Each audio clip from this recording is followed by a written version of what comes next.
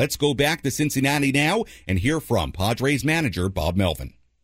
Let's take a trip down to the Padres clubhouse and hear from Padres manager Bob Melvin. Presented by Sinley Food. Find your next cooking adventure at Sinley Food, 4665 El Cajon Boulevard, the Cook's Asian Resource. Bob, there's so many things you did, rallying late, scoring in extra innings.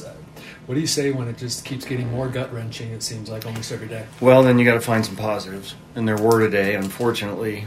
Felt like we had it in our grasp a couple times. But, did the little things much better today. You hate to have silver linings with where we are right now. And that's probably, we've had some tough ones here recently. That's as tough as any, with the fact that we're one pitch away from winning the game. And you did it after using Josh in the ninth. Yeah. Kerr almost gets out. Carlton almost gets out. I mean, those guys hadn't been in those situations very much in their career. What did you think about the way that they... Look, the state of our bullpen now and where we are, they're going to have to pitch in some games. Same thing, with Honeywell, too. I mean, the last thing I want to do is have to bring Nick in that game, when it's tied. But, we had to keep it there, had to score a run off their closer, and... So obviously these guys are getting some experience at the big leagues in spots they haven't been. Performed pretty well, just a couple pitches short. There were a couple plays that prolonged or made Seth throw. Would you have been willing to have Seth go 7? Not after we've incrementally brought him up from like 65. 90 is about all we were looking at today. So I didn't want to have to ask him to do that. What was your view on the play in left field? Soto and Grisham.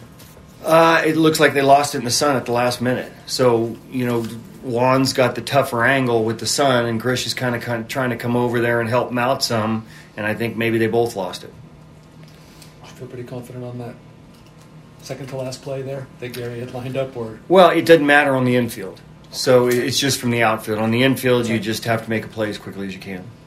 That was Padres manager Bob Melvin from the clubhouse in Cincinnati after this 7-5 defeat for the Padres in 11 to the Cincinnati Reds. Again, Sam Levitt back with you inside our Padres Radio Network studios. If you're driving in traffic right now, we will keep you company here for a while as we break down this game. I really think you have to look at this game basically in two parts. They were almost two separate games. And I'll dive more into that on the other side of this break. We'll talk about how this was sort of two separate games. How on one hand, we saw a lot of the same issues really through regulation in this game for the Padres. On the other hand, there were good things they did. And then there were parts of this team that got exposed in the bullpen today. And again, you heard Bob Melvin say it, allude to it. Padres have suffered a lot of crushing losses, especially as of late. But like I said in the very open of the postgame, to me, this was the biggest gut punch they've taken this season. When you talk about crushing losses, because they were so close. And even after being so close and the game continuing, they battled back again. There was some fight. There was some battle in the extra innings. There was some execution that we haven't seen all year in the extra innings.